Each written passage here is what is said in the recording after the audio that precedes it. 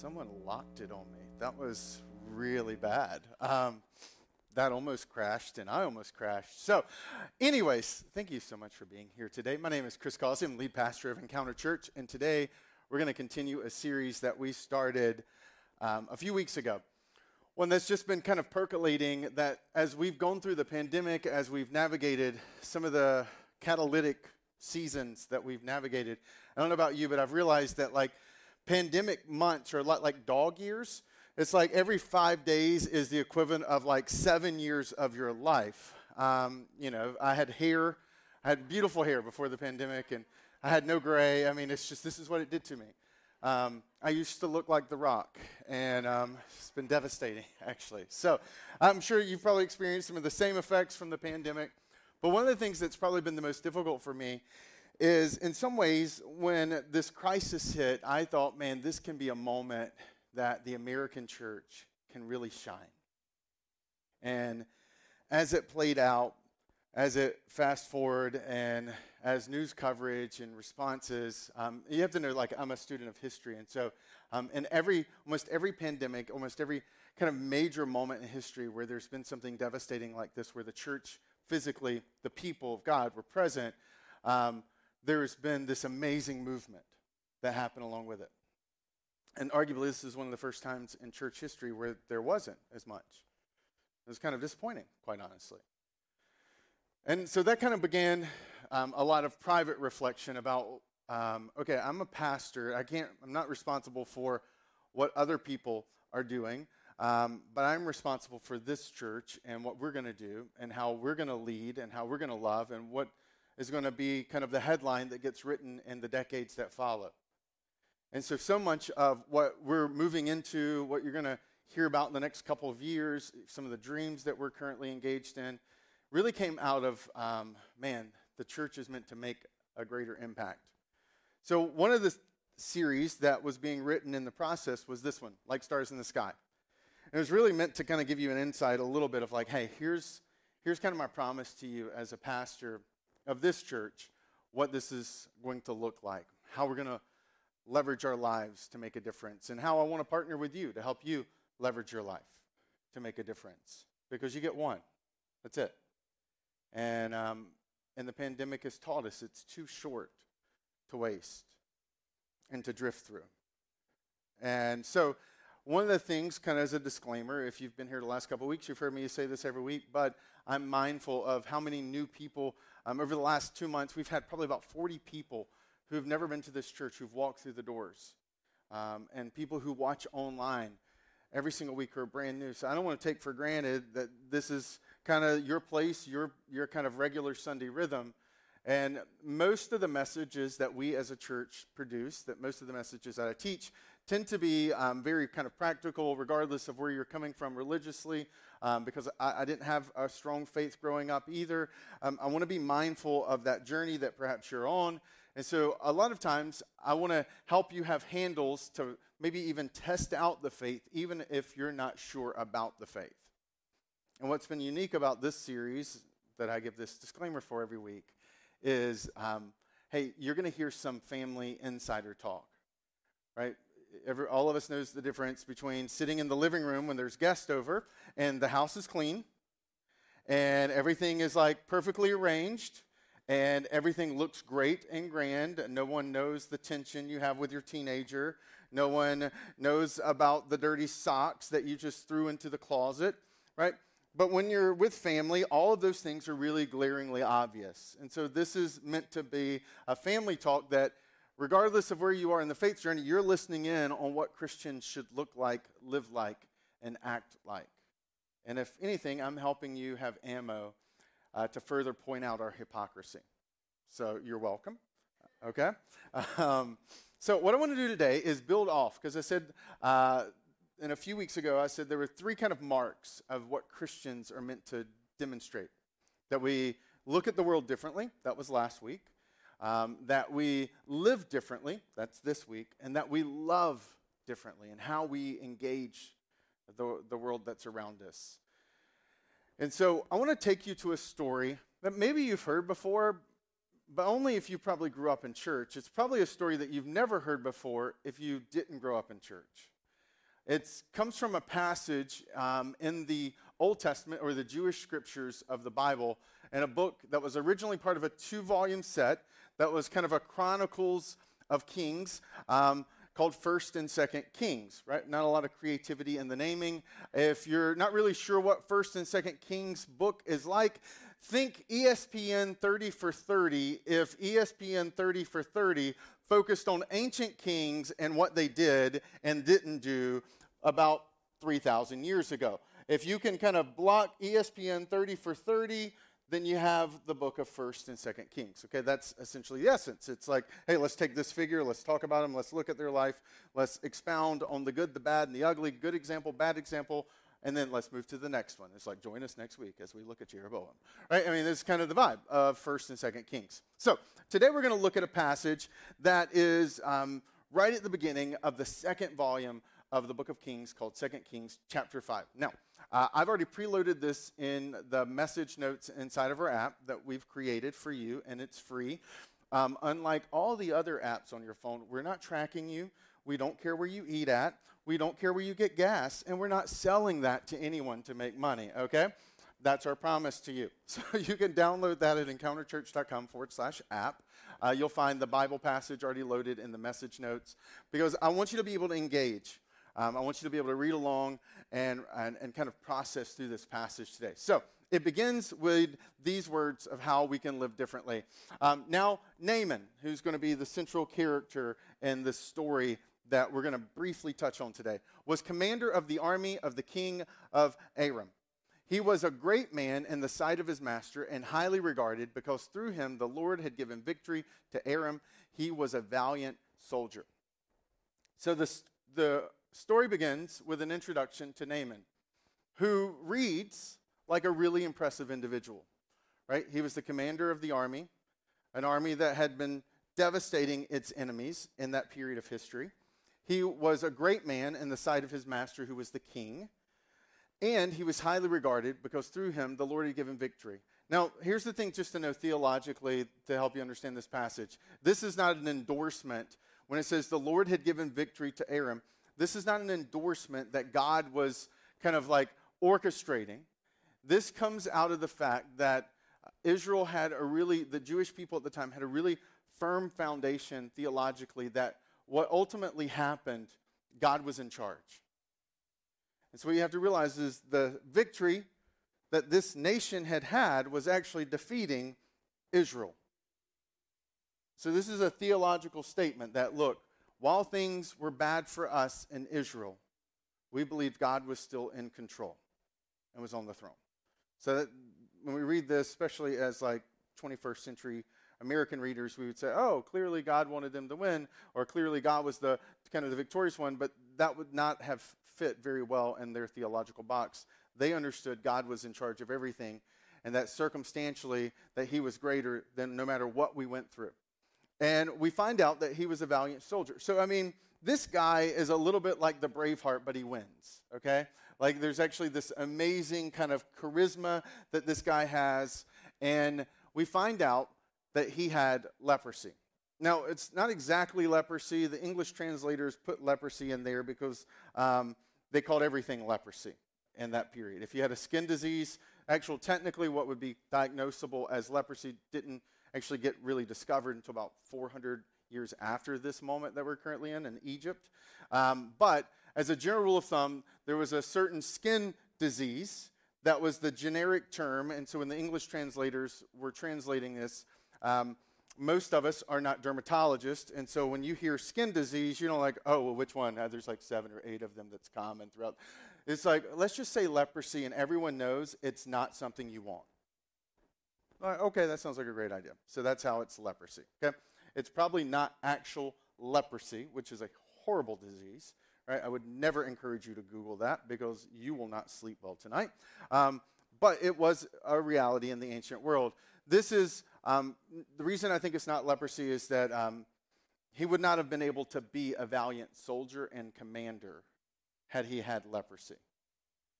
Leprosy was a very debilitating physical skin sickness disease. And so he had something that was very obvious, though. That when they oftentimes would use this word, it was a word that would be used in other contexts around immaterial things for splotches and stains. So when you met Naaman, it was obvious something was wrong. When you met him, you clearly knew something's not right with him. Now, the story builds. It says, now, bands of raiders, so his army, had gone out and had taken captive a young girl from Israel, and she served Naaman's wife.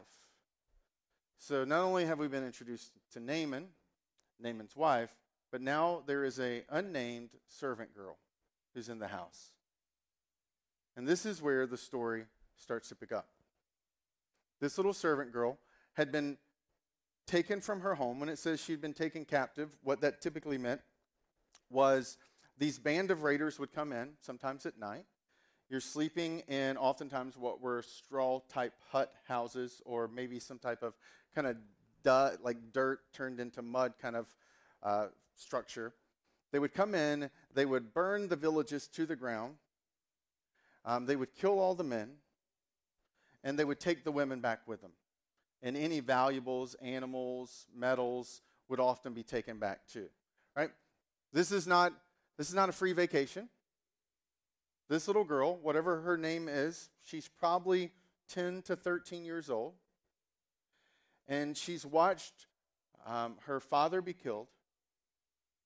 She's watched her older brothers, if she had any, be slaughtered. And she's taken by people she doesn't know to a land that she's never been. That's devastating. You and I, fortunately, don't have a box for that. She knows that she's never going to see her family again. And what happens to her? Well, she's taken back, and she's forced to become a slave and a servant to the very man, to the wife of the very man whose army had did all those things that now she's haunted with when she sleeps at night. Right? So you feel the weight of just the first two sentences. What would you have done? I mean, I think I'd have probably been all kinds of devious. Bring me some food. Oh, I'll bring you some food. You know, take care of this. Oh, I'll take care of that. What would you do? How would you treat them? How would you talk about them? Probably not very good, right? And yet, what happens? She said to her mistress, Naaman's wife, if only my master would see the prophet who is in Samaria, he would cure him of his leprosy. Now, I wanted you to understand who this little girl is and what has been done to her. Because the challenge when we read the Bible sometimes is we're reading it after it has happened, and we miss the moment in between. I see this with my daughter. We just celebrated, and I say celebrate is kind of a weird word, but we kind of commemorated, like as a nation, remembered 9/11. And so when she hears 9/11, it's a kind of a series of events. This happened, then this happened, then this happened, then this happened, and then this happened. What she doesn't have is what you and I lived through that day when the plane hit. Curiosity. Then the building fell. This, what just happened? Another plane. Another building. The Pentagon. I mean, you remember how terrified we were that day? And the in-between of what's next, what's about to happen. Like all the weights of that moment can be lost to history when it becomes a series of sentences that are read.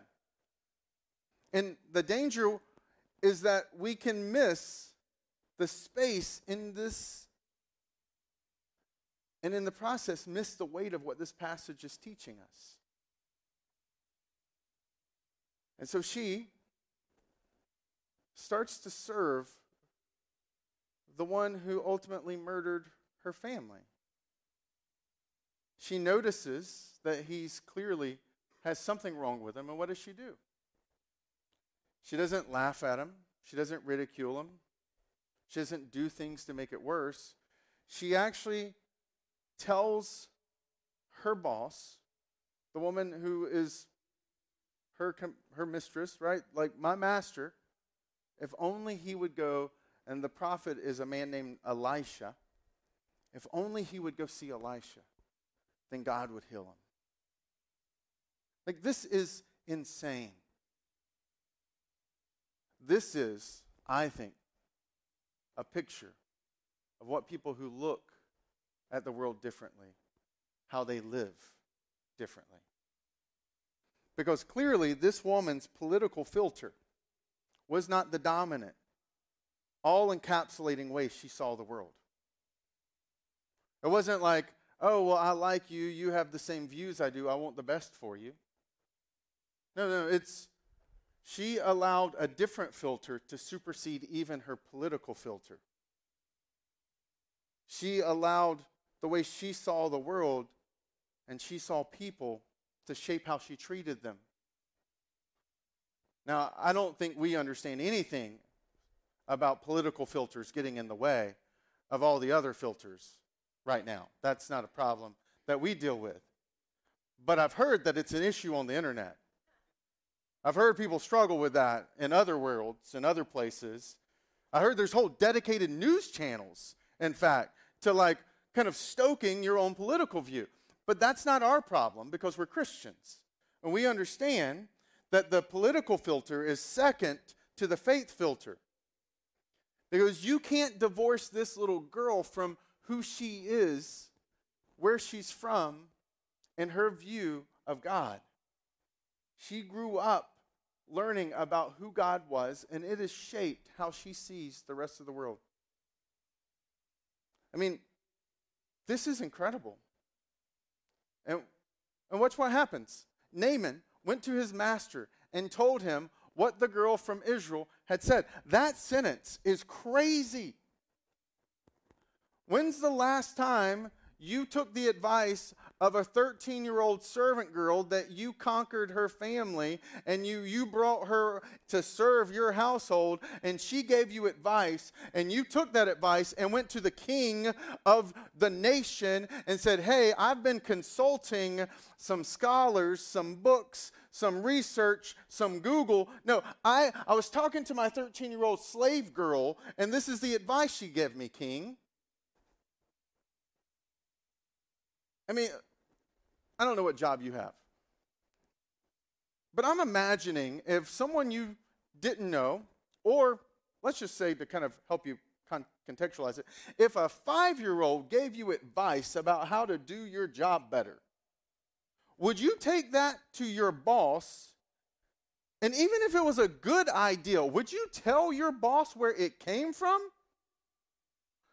My toddler made this really valid point that I created a presentation because of how good it was. Here's the picture of the toddler who gave me this advice.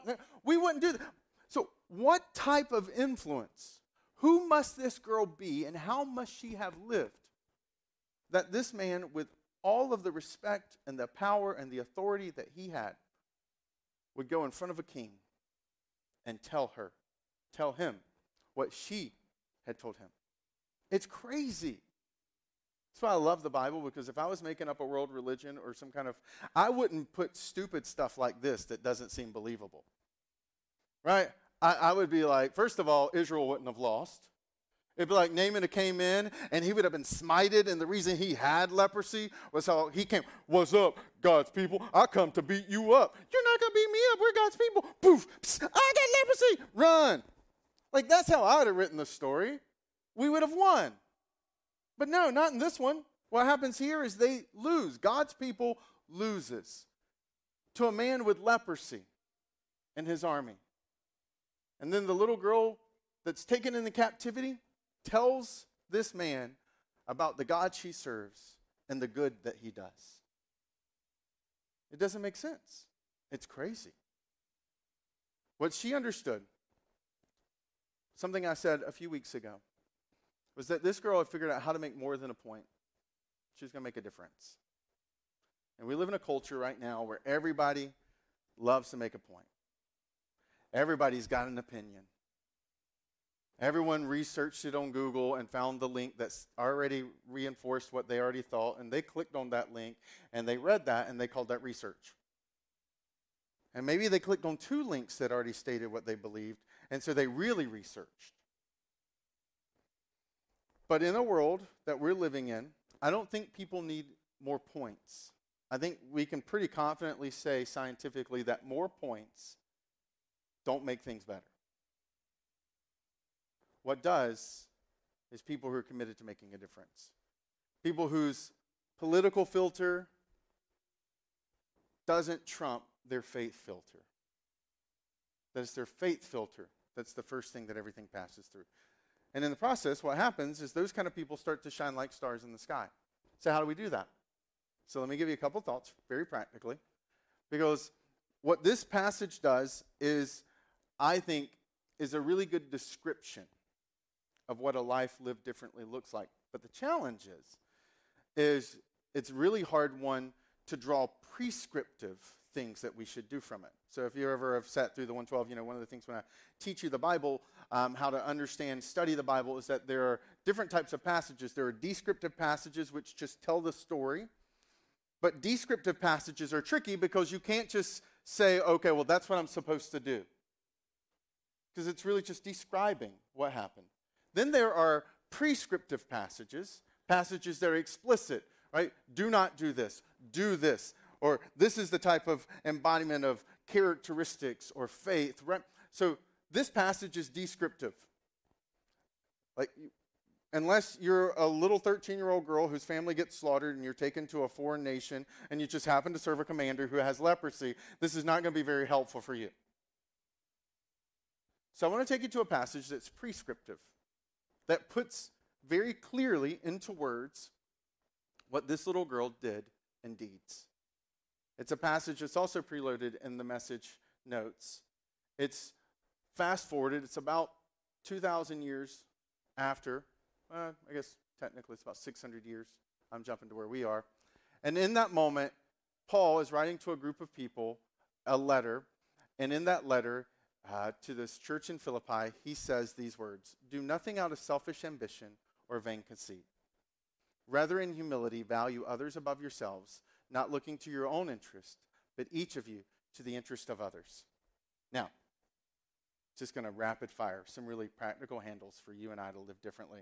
And one of the fun things I love about reading the Bible is Paul was a really good wordsmith. And it can be hard to miss. It can be easy to miss that in the New Testament when we read it in English. But Paul's writing this in the language of the day. And so what we read is, do nothing out of selfish ambition or vain conceit. Those are, right, selfish ambition, vain conceit. Those are 4 words. He doesn't write 4 words. He actually writes 2 words. And the first word, I think, is incredibly fascinating. I don't think you and I will resonate with this very much, but I think some people might.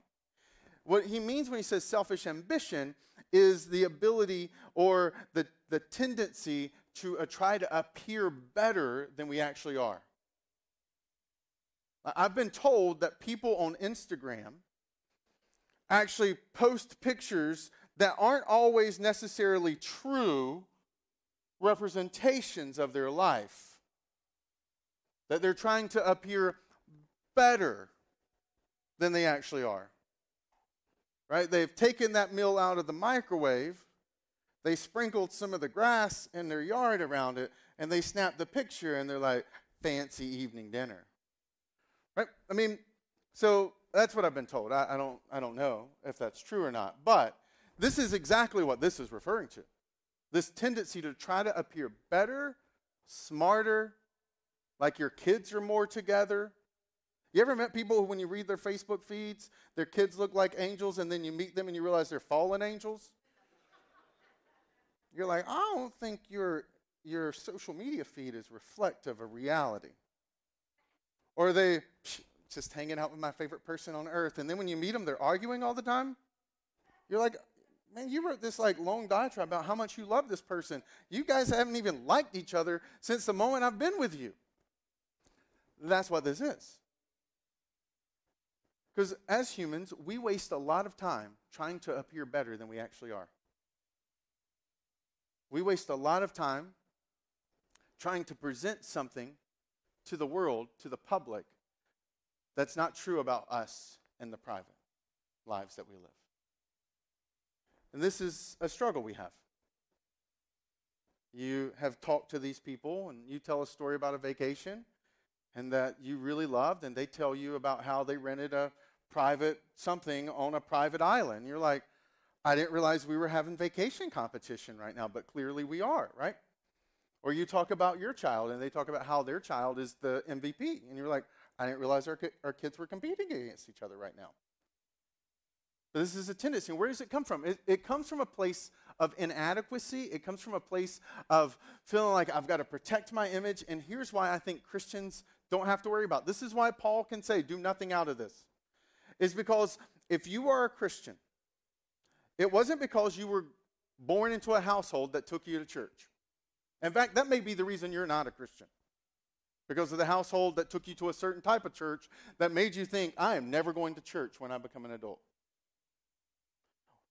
Being a Christian doesn't happen because you walked in here on a Sunday morning and you decide that your calendar on Sunday mornings should have church. That doesn't make you a Christian either. In the same way that I go to Fenway and watch baseball and it's on my calendar, doesn't make me a baseball player. What makes me a Christian, what makes you a Christian, is an intentional recognition of who Jesus is and what Jesus did on the cross. Demonstrated and put into power when he walked out of the grave. That is what makes you a Christian. An intentional choice that says, God, I recognize that I am a hot mess. I recognize that my life is broken. I recognize that I am flawed, that I am imperfect. That's what makes you a Christian. I think Christians should be able to own their junk easier than anyone else.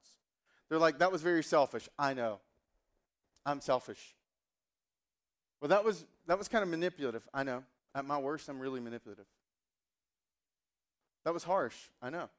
I'm sorry. That was really harsh. Christians shouldn't have to be defensive. Why? Because I didn't become a Christian going to the cross saying, oh, Jesus, I'm like 75% good, but I need your 25 to kind of cover the gap. It's like I showed up, bent my knee at the cross, recognizing, God, I am jacked up. And it is exhausting trying to appear like I am not. You ever tried to be better, pretend you're better? It's exhausting. It's crippling. It's such a self-centered life. And he can call us to live with a freedom that's not consumed by trying to appear better, because we recognize our hope, our security, our confidence, our love, our peace, our joy has nothing to do with what we've done. It's everything that he's done for us. And that frees us to walk in a freedom. Doesn't give us excuses to be a turd or jerk, but it does give us the ability to own up in the moments where we are. Because the second one builds off. Because what happens is if you're trying to pretend like you are, the worst thing that happens is sometimes you start to think you actually are. You ever met someone like that? Who actually thinks that what they're pretending to be is true? And they've selectively kind of carved out all the bad things? There's an ego. And this is kind of what he's doing here. He says, rather in humility, value others above yourselves, not looking to your own interests, but each of you to the interest of others. Humility is not thinking less of yourself. That C.S. Lewis, I think, nailed it brilliantly. He said, it's not thinking less like, oh, woe is me. It's not self-deprecating or self-demoralizing or self-minimizing. It's actually thinking of yourself less than you think of others. People who have embraced humility, people who have embraced the reality that they were not perfect, but Jesus was, are able to walk into relationship situations recognizing that they don't have it all together, but there is a God who holds them together. And in the moments, they don't have the fear. They don't have the self, like, oh. Remember when you were a middle schooler and you were convinced when you walked in the room, everybody was thinking about you? And you were convinced everybody was looking at you and what you wore, and if you were going to a football game, how you dressed mattered because everybody at the football game was going to notice what you were wearing. You remember that? It's as if somehow when you walked in the room, they all stopped and they took note of what you had on your body, clothing-wise, and did the colors line up, and did the earrings compensate and match with the little dangly thing on your wrist, or maybe you grew up in a different area and you had slap bracelets and whatever. Like, whatever the cool was back then, you obsessed over the cool because you knew other people were looking at you, and you wanted to be cool. This idea of like, man, I want to make sure because I know everyone's looking at me. That's like the worst season of life ever. And then you grow up, and if you mature, you realize that actually nobody cares about you or what you're wearing. And if you hadn't gone, nobody would probably even noticed. And then that kind of interjects a whole set of other insecurities into your life. This cage that we sometimes live in, Paul is like, you don't have to live in that cage. You don't need their approval because you're already approved. You don't need their security because you're already in security because of who he is. The cross changes everything about you and me when we've been there. I'm already loved. I don't have to use this stage to get your applause, but I have watched friends of mine who weren't necessarily right on the inside, and this thing was the thing they used to try to fill up a void or a hole. You've watched your loved ones buy things, build things, go and do experiences, not because of those things inherently were fun, but because they were trying to compensate for something that was lacking on the inside. That if we've met him, if we understand who Jesus is and what he's done, we're in a place of security. We don't have to live that way. This is what Paul's doing, and it frees us up to do exactly what this girl did. She was able to value him, even if he didn't value her. But I think all the moments, all the little ways that she valued this woman, all the little ways that she demonstrated her faith in her life, eventually earned the respect of Naaman. And when the 13-year-old little slave girl gave life advice to him, he took it. And I think what she understood is that what C.S. Lewis actually would say again, that is a brilliant statement. He said, do not waste your time bothering whether you love your neighbor. Act as if you did. As soon as we do this, we will find one of the greatest secrets. When you're behaving as if you love someone, you will presently come to love them. I think for so many of us, we stand on the fence of our faith that our lives don't demonstrate this emotion because we're waiting on feelings. We're waiting on like a want to instead of just deciding to. I mean, if you woke up every day, you want to transform your marriage?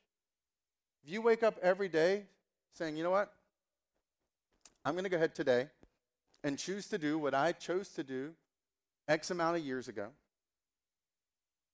Right? Because I'm pretty sure on your vows, if you're married, you didn't say, like, hey, oh, you're beautiful. Oh, that's amazing. Hey, here's my commitment. I'm going to love you. I'm going to cherish you. I'm going to, that whole little flowy amount of words that we do. On those days that you actually are adorable, on the days that you actually are pleasant, on the days that you actually are likable, right? No, you made a vow. You said, hey, I choose, and it has nothing to do with them. Your vows is the commitment you made that's completely independent of who they are, right? I mean, you didn't, unless maybe you had honest vows and you're like, really like once a week I'm going to do this. The other 6 days it's going to be hit or miss. At least 2 I'm going to do the exact opposite of the vows that I just said out loud. And it really all depends on you, right? I mean, none of us had that. It was a commitment because vows are the closest thing in human life to elevate to the level of a religious commitment. So non-religious people's closest kind of box they're ever going to get to of some type of religious commitment is either going to be the moment when they have a child and there's an unspoken commitment made that for the next 18 to 25 to maybe 37 years, you're going to be a complete leech on my soul. You're going to suck all my finances and my time and my energy. You're going to make me look a whole lot older than I was when I first had you. You're going to completely rob some of the distinct joy and freedom and schedule that I had before you came into my life. We don't say all that, but that's the agreement. I'm going to give you the best years. I'm going to give you my hair, the color in my hair, the money I worked hard for that you don't. I'll give you all that. I'm going to give you a good night's sleep. I'm going to get rid of all of that so that you can. That's a commitment. And what I love about what C.S. Lewis did here is that this is what this girl does. She, because of who she understood God to be, as he'd revealed himself through the Jewish scriptures, and then ultimately, where Paul puts it into even more explicit context is when the God of the Jewish scriptures stepped into Israel and was named Jesus. And as he walked and as he lived and as he acted and treated, they began to realize that this is who he is. This is what God is like. And this is what God does. And this is what we're meant to do. We're meant to be people who are free to admit when we failed, who can take feedback seriously without taking it personally. Why? Because, man, I'm secure. I'm not offended. My wife can tell you, you can say some really hard things to me, and it's okay. I care more about my marriage with my wife than I do about the feelings that might get hurt in the process. I care more about sitting on the porch one day with her and what I'm convinced will be the older, better-looking version of myself, as I've reclaimed that Dwayne Johnson rock body that I used to have, that I care more about that than I do about my petty emotions in that moment. Why? Because I've been freed from trying to keep my mask up. I've been freed from trying to pretend to be something I'm not. And I can stand in awe that she still loves me. And that I get to say, you know what, I'm going to love you back by putting this into action and responding to what you've just said. And in the process, we can actually look to other people, even people we don't like, even people of the other political party that we don't like, even people who watch that other news channel we don't like. And we can actually treat them better than we even treat ourselves. And that we can actually leave them and the lives they have better because we've been in it. This is a really tall order. I get it. It's not easy. This is why this is not something I'm telling you you should do if you don't know Jesus, because it's impossible to do without him. But if you do follow him, if you do believe he is who he says he is, then this isn't suggestion, this is the expectation. This is the picture of what you and I are supposed to look like. And I'm convinced if we do it, what will happen is we will start to shine like stars in the sky.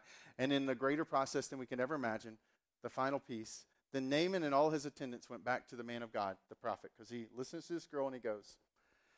He stood before him and he said, "Now I know there is no God in all the world except in Israel." What we miss sometimes is that the way we live our lives in the small ways we respond to our spouse, our friends, our neighbors, our enemies, our teenagers, to the people who have different political views than us, is that ultimately this man was introduced to the God that this little girl served because she and how she had served him. There is so much at stake. There's such an honor and a privilege that we get by being his physical representation. Because at the end of the day, I believe that there are 5 gospels, 5 biographical accounts of the life of Jesus: Matthew, Mark, Luke, John, and you. And most people, before they ever read the first 4, they're going to have read your life extensively. And the question is as they read your life, do they see his life? And if they do, then there's no doubt that you and I can shine like stars in the sky. Let's pray. God, thank you. Thank you for who you are, for how you used that little girl. We don't even know her name, and yet 2,600 years later, we're inspired by her. We're amazed by her. And that the reason she could live out the life she lived, the reason she could be who she was she was confident that the God of promises would keep his promises. She could stake her reputation. She could stake her life and her livelihood on you. That she was so sure, God, that you would show up, that she would suggest it to her slave master. So thank you for the confidence that this girl had in your promises and the way it shaped how she lived her life. And I pray that you would help us in this moment to walk in that same confidence for those who are Christians, to see your promises, to see your grace, to see your forgiveness, that we would love and extend that to others. And that in the process that people would see you in us. And thank you, God, for that really insane idea that somehow you were so confident of what your Spirit could do in our lives that you would allow people to get a taste and a picture of who you are, Jesus, through how we live our lives. So help us to do that. Help us to honor you. In Jesus' name I pray. Amen. I want to thank you for being